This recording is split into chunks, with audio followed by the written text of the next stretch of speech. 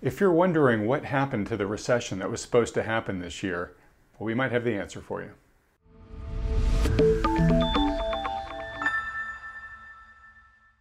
Welcome to Wealthion. I'm Wealthion founder Adam Taggart, here with a brief explainer video for you on the topic of stealth liquidity. This topic's important because it helps explain why 2023 is unfolding, to the confusion of many analysts, to be the year of the recession that wasn't. Heading into this year from the unrelenting beating for stocks and bonds that was 2022, the vast majority of economic forecasters predicted a recession was near certain to arrive in the first quarter or two.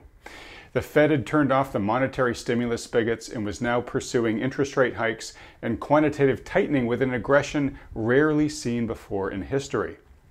The fast rise in cost of capital, plus elevated input costs and higher wages from raging inflation, were squeezing corporate profits. Layoffs surged. Corporate bankruptcies started spiking to levels not seen since 2010. And then the banking system started stumbling, seeing more U.S. bank failures as measured by market cap than the global financial crisis, forcing banks to tighten lending standards. And on top of that, the U.S. government faced a debt ceiling showdown, which required the U.S. Treasury to drain its general account to keep government operations funded until a deal was struck, which would then suck out over $1 trillion worth of capital out of the economy as new Treasury bonds got sold to refill the TGA's coffers. And on top of that, the Fed's higher interest rates caused a surge in interest expense on the federal debt, now passing over $1 trillion for the fiscal year. All of these factors made a compelling, practically overwhelming case for reduced systemic liquidity in 2023. For well over a decade, the markets and the economy had become dependent on the Federal Reserve's trillions of dollars worth of QE and rock-bottom interest rates.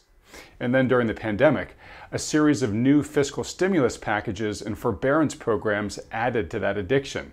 Without those, the thinking went, the economy would surely contract in 2023. Companies would lay off workers in larger numbers, and the financial and housing markets would correct materially. But something funny happened on the road to this widely expected recession. The recession forgot to show up. The U.S. economy has chugged along at about a 2% GDP growth rate, and the stock market caught fire, bottoming in October and is now flirting with all-time highs here in early August. Unemployment's remained near 3.5%. Inflation, as measured by CPI, has come down substantially, and home prices are only off about 1% nationally versus a year ago. What happened?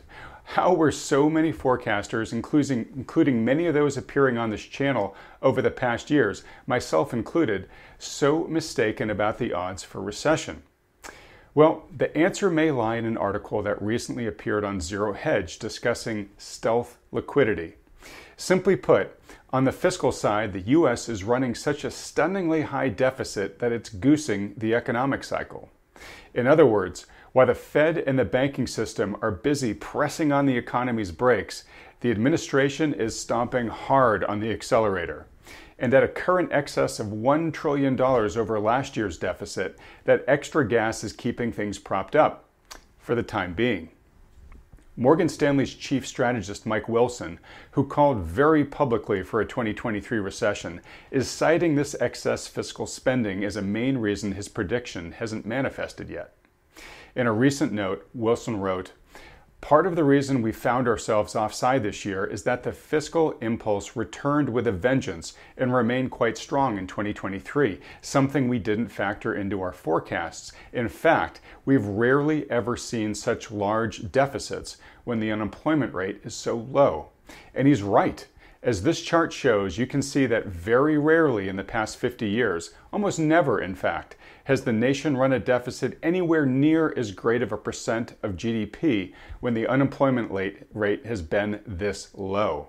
In essence, we're running a wartime deficit in a peacetime economy. You can't do that for long without real complications, a resurgence of inflation being just one major risk. Wilson himself asks, if fiscal policy is showing such little constraint in good times, what happens to the deficit when the next recession arrives? Look, skeptics think this reckless deficit spending is a ploy of the administrations to keep the economy, the jobs market, and asset prices elevated through the coming election. I'll leave it to the political analysts to determine if that's truly the case or not. But whatever the reason, we are all currently living in a dangerous experiment. For how much longer can such profligate deficits continue before unleashing a reckoning far more damaging to the economy than the sugar rush it's enjoying right now? And once the deficit's reined in, either by choice or by blowback, what will come next? Here's what Mike Wilson thinks.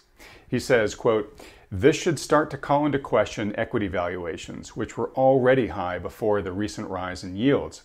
Furthermore, if fiscal spending must be curtailed due to higher political or funding costs, the unfinished earnings decline that began last year is more likely to resume, as we continue to forecast. In other words, the artificially delayed recession will arrive, except it will be bigger and angrier." So, will all that indeed happen next from here? No one knows for sure, but it's certainly a cogent argument to consider in your investment planning. That's why we encourage the regular investor to work under the guidance of a good seasoned professional advisor who takes into account the macro risks discussed in this video. If you've already got a good one, you're very fortunate. You should stick with him. But if not, or if you'd like a second opinion from one who does, consider scheduling a free consultation with the financial advisors endorsed by Wealthion. To do that, just fill out the short form at wealthion.com. All right, well, look, it's been longer than I'd like since I've released an explainer video like this. We're just so busy here these days producing videos that I rarely have the bandwidth to write and produce these kind of summaries. But if you value them, let me know in the comments section below, and if demand is strong enough, I'll see what I can do about freeing up more of my time or bringing in someone who can help me do more of these. And also, if you like this video, please support this channel by hitting the like button and then clicking on the red subscribe button below, as well as that little bell icon right next to it.